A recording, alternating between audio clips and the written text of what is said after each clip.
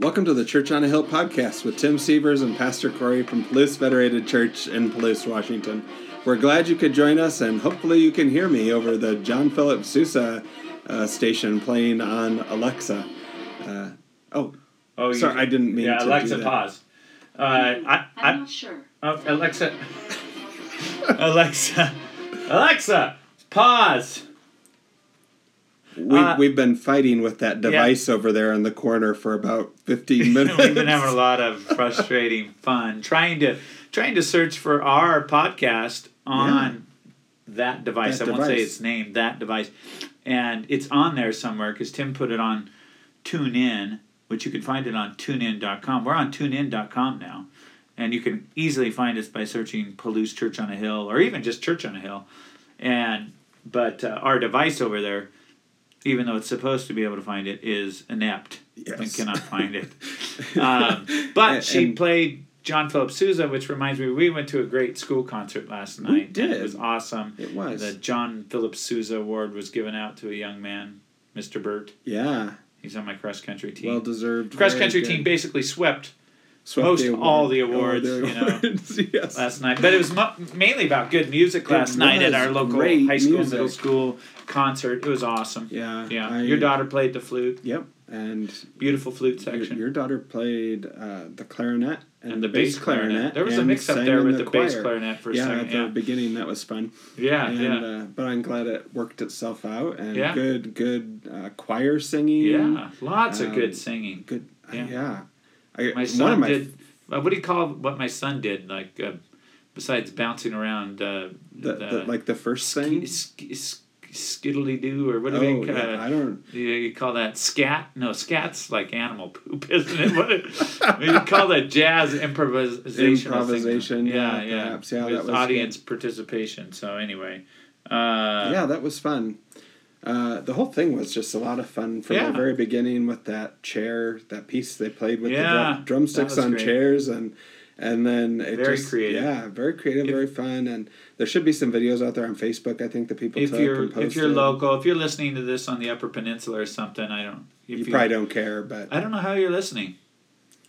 You can listen though, as yes, they have internet in the Upper Peninsula of Michigan, and they could probably listen in theory through TuneIn if maybe they can get it. Or Tim has got us on Google Play as well, and we're waiting for approval from Apple. The Apple people. So they're a little if you more, have sway with the Apples, give them a call. Say, hey, Tim and Corey are all right. Yeah, and we know you need to approve them, and we want you to approve them. Yeah, so let them know. Let the masses demand Apple people. Yeah, maybe just go on your Apple device and search for us, even though we're not there, and maybe they're secretly. Maybe that's people are searching for Palouse Church on a Hill. I don't know if that's one of the things. Maybe I don't know.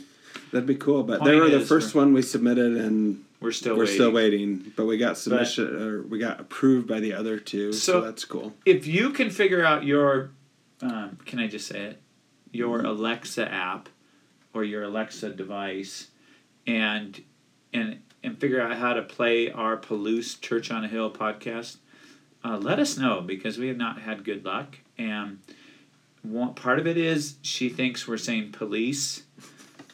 Sometimes she thinks we're saying Palouse. Sometimes Palouse. Sometimes Palace. Palace. Yeah. But I thought we were clear. I know sometimes I really trip over my words, but we tried from you tried polite. You got to the point where you were even rude. I tried everything everything after several minutes. Yeah, I mean, rude, polite, whatever it would take. From far away, from right close up next to her, just trying close. I mean, it was trying to get it to work, and it was like the closer I got, the worse it got. I bet there's some teenager out there, not the teenagers listening to our podcast, but could do it in 2 seconds to make it happen. Yeah. No, not us. No. There's something. We're like the old people now, Tim, and we can't make a voice-activated assistant work. I mean, anyway, we should move on to real stuff. But we had a great time in community yesterday, and wonderful time. We're so thankful for Mr. Zook and Mrs. Hemphill and all the good people at the Garfield Palouse schools, and that teach and teach music specifically is what we celebrated yesterday. So, yeah, it was good. And if you're able to listen to our podcast on some other device, just let us know that it works for you. Please do. Give us feedback. That would be encouraging at this point to know that it's working properly. Yeah, share. And even if you don't like us, just give us good feedback. Yeah. Yeah. I mean... Because our egos need a little bit of stroking. Well, we don't want to get kicked off the platform right away. Just share some love. Share some love. Yeah, share with people. Yeah. Okay. Cool. So, yeah, it's been a good week in community, and we've been trying some new things here at the church, but we are, what's not new here at the church is that we are digging back into the Word, of course, God's Word for us through the Holy Scriptures. We try to do that all the time. All the time, and we have, this is our last week in our Psalm 139. Yeah, I've enjoyed it. Yeah, it's been good. I think so. It's been good. Yeah. We're going to do some more Psalms through the summer because we're going to be in the Psalms all summer long. But this is our last one in Psalm 139. So I'm going to read the last 2 verses, if that's okay, Tim. I think that's a great idea. And they read from Psalm 139, starting with verse 23. Search me, O God, and know my heart. Try me and know my thoughts. And see if there be any grievous way in me, and lead me in the way everlasting. That's it. That's the end. What do you think? It's a good way to end. It's a good way to end. I'm so glad. It ends up an up note, I'm so glad he added those 2 verses at the end and just didn't leave it with kind of on that sour note there that we looked at last week. Verse 22 was, I hate them with complete hatred. Yeah. I count them my enemies, which always makes you laugh. It does. It's just not something, it just shouldn't, I don't know, I guess. It's just not what I expect. Okay. After the first 2 sections that we looked at, which were so full of praise and wonder and awe, and then he's just like, I hate my enemies with complete hatred. I loathe them. So, there's no room. There's no room for grace right there. And right. It's just, but we talked about last week, and I know Tim remembers this. Oh, yes, I know. That it's an honest prayer. It's a continuation of David's honest relationship with God, and that he was having his honest struggles with his enemies and people that were attacking him and his family and others, and reflecting that he hated these people who were against God and God's will and God's plan, and we talked about how that wasn't prescriptive or not an endorsement of what we should do, but it definitely was a description of things that David was feeling. Yeah. And so a good example, I think, too, of what we should do with our hate, which is not to spread it out, like in rumors and gossip, but to give it to God, who knows it anyway, and then let Him kind of work in our hearts to cleanse that out of us. Not to act it out or spread it out. Acting it out would be, actually taking matters into your own hand, perpetrating violence, or blowing up on somebody.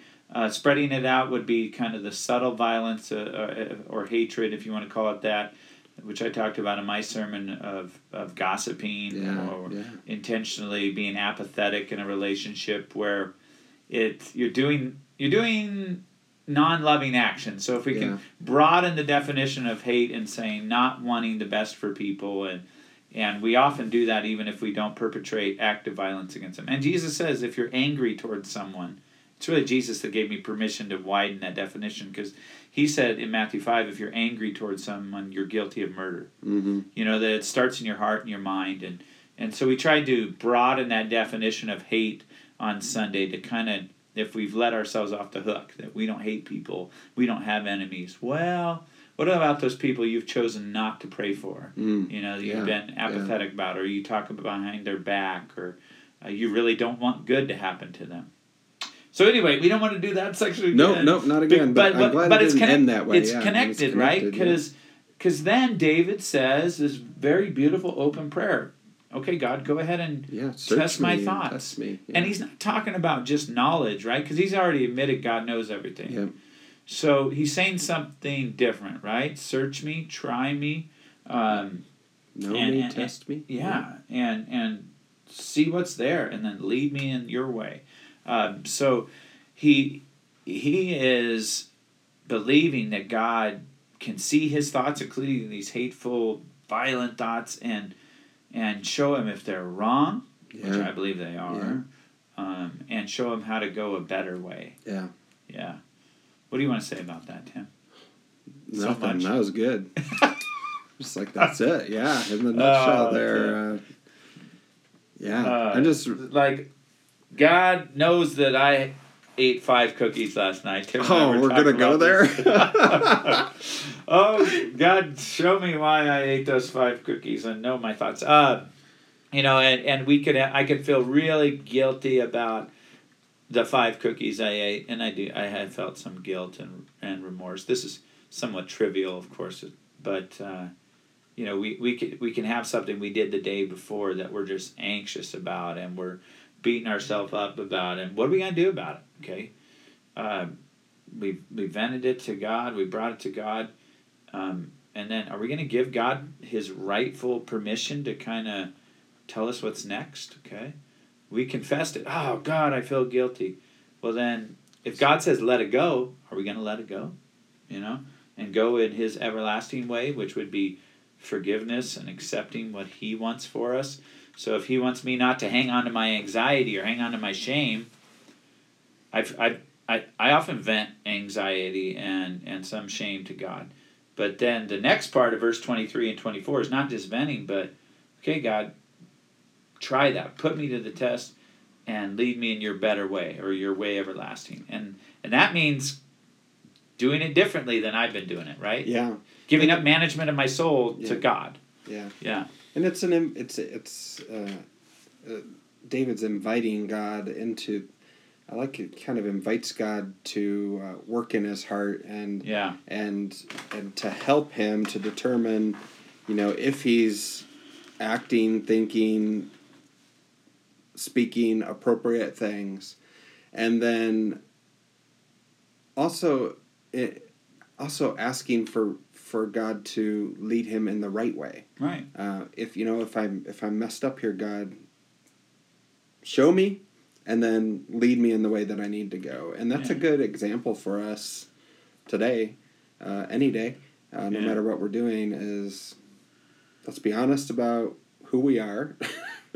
And what we say and what we do, and invite God to reveal to us the places where we've messed up, right, and to help us go in the direction we want to know. Yeah, I mean, the direction we need to go. And you said a word slip there that maybe because I saw you were writing. and but no, knowing. Sometimes we know that what we've been dealing with is wrong, and sometimes we don't know. So I think a couple things with that, with a prayer like this, is for those things we don't know if they're wrong, like, God, show me in your word, show me where my thoughts are actually wrong. Maybe we feel like we really have a right to this righteous anger, and then God shows us, no, you've been calling it righteous anger, Corey, but it's bitterness. Yeah. And then, okay, now I know. God's exposed my attitude as bitterness. Then what am I going to do about that? Am I going to go in his way? And he wants me to not hold on to bitterness, right? Let go of all that clamor and slander and bitterness and all that stuff.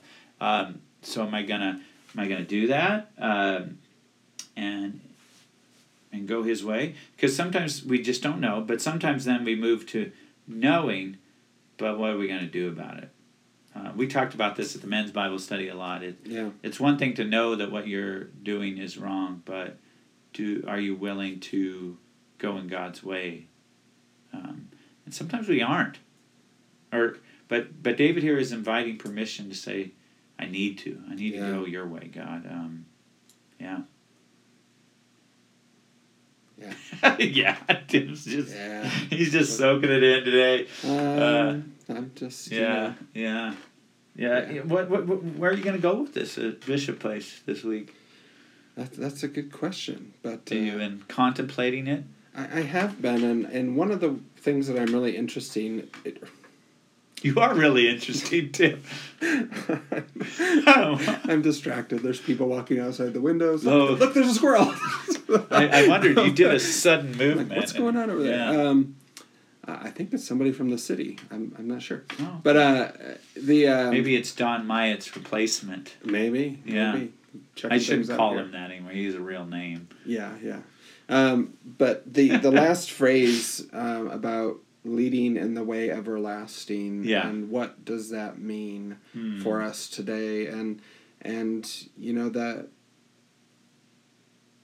the note in the ESV kind of gave a hint that at that time when it was written, it would have referred back to the way that God had revealed to Moses. And so what does that way everlasting look like? It could be translated the ancient way. Yeah, the ancient way. Mm-hmm. And so I'm really interested in pursuing that and examining that and seeing, and then what does it mean?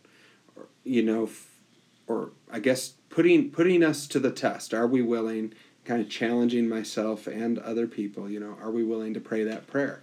Search me, know me, test me, try me, and then deal with, I assume that we may encounter some uncomfortable truths about the way we believe and act. And then will we act on that conviction and choose to go in those, choose to follow God as He leads us in the better way? So there you have it. Yeah, the better way, His ancient way. And I think for the Christian there should always be a presumption that God's way is always better. Right? Yeah. And I guess that's why I like this prayer. Even if it's harder and uncomfortable and difficult, it's always better. And even if we feel really strongly about our views of certain people or a certain situation, we should not presume that we are right? And I think this is one of the great human problems.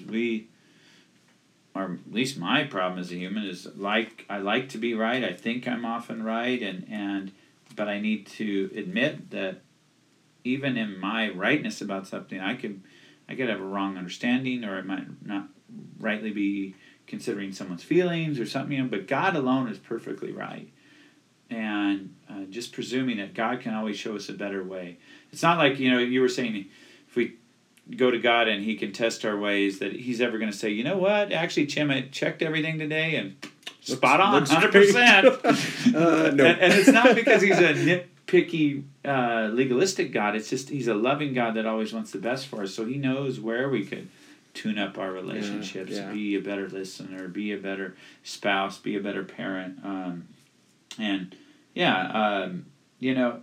I'm just remembering here, and I'm doing a little searching on the old interwebs, that J.C. Ryle, one of our favorite commentary writers, wrote a book with this theme of old paths, or ancient paths, the ancient ways of God, and it's called Old Paths. If anybody's interested, it's free online, and just some of the old basic teachings of the Scripture, and that's how do we know God's ways? You're like, well, what is the everlasting way or this ancient way of God? Well, it's available for us in the Scripture. I think God's ancient way is that He wants an honest relationship for us with Him, and He's made the way for us to have that relationship, and He's been trying to have that since the beginning of humanity, right? But if we think about how we got off the path,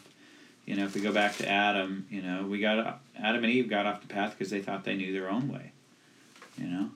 They didn't pray like David prayed here. They didn't eat the fruit and go, "Oh, God, show us if this is right," or should we eat this, God, or not?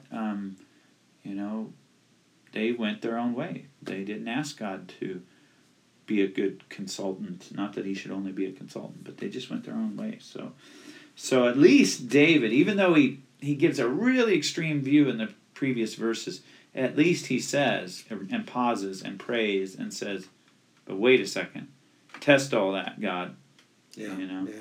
Maybe I shouldn't bite into that apple, God. Maybe I should give my hatred to you, and you could lead me in a better way. Yeah, so that's good. Yeah, I might read that J.C. Ryle book again one of these days. Anyway. Yeah, you don't have enough things to read. No, I've been lacking for books. Thanks. Yeah. Yeah. I had to, navigate through a pile of books just to get through the door. No. Well, they were on hidden the your desk. piles this week. Yes, so. I try to manage my pile. Lord, lead me through the books. Lead me through the books to your book. I like that the word in verse 24. The Hebrew word's escaping me now. I looked it up earlier, but it gets translated grievous, anxious, offensive, maybe wrong, wicked. And it's a word from the Hebrew with a rich meaning, and so it's hard for us to translate it. And that's good. I think this is one of those words in one of the Psalms that you should, like many of them, you should read with multiple translations, good translations that help you get the richness of the text. That it's not just he's trying to point out errors, he's trying to point out anxious spots within us, ways within us that we may not know are offending him. So for you all listening, this is a great prayer. Yeah. It's a great way to pray for all of us, for Tim, for me. Pretty short. Yeah, very short. We can do this. We could all do this. Even if you're not somebody struggling with hatred like David, you can still say, whatever you're praying about, God, search me, know me. You really know me. Try me, know my thoughts, and see whatever's going on, and lead me in your better way, your way everlasting. Amen. Yeah. Should we wrap it up, or you got something more? You got any juicy nuggets? No. That sounds terrible. You got any? Those words should never go next to each other. You know what I meant. Now it's recorded forever for posterity. Let's wrap it up, Tim. I think so. Alexa, play. Thank you all for listening. This has been Tim and Corey coming to you from our Hilltop studio on the rolling hills of Palouse, Washington. Alexa, play wishing you a John blessed Philip day. Sousa music. Come on.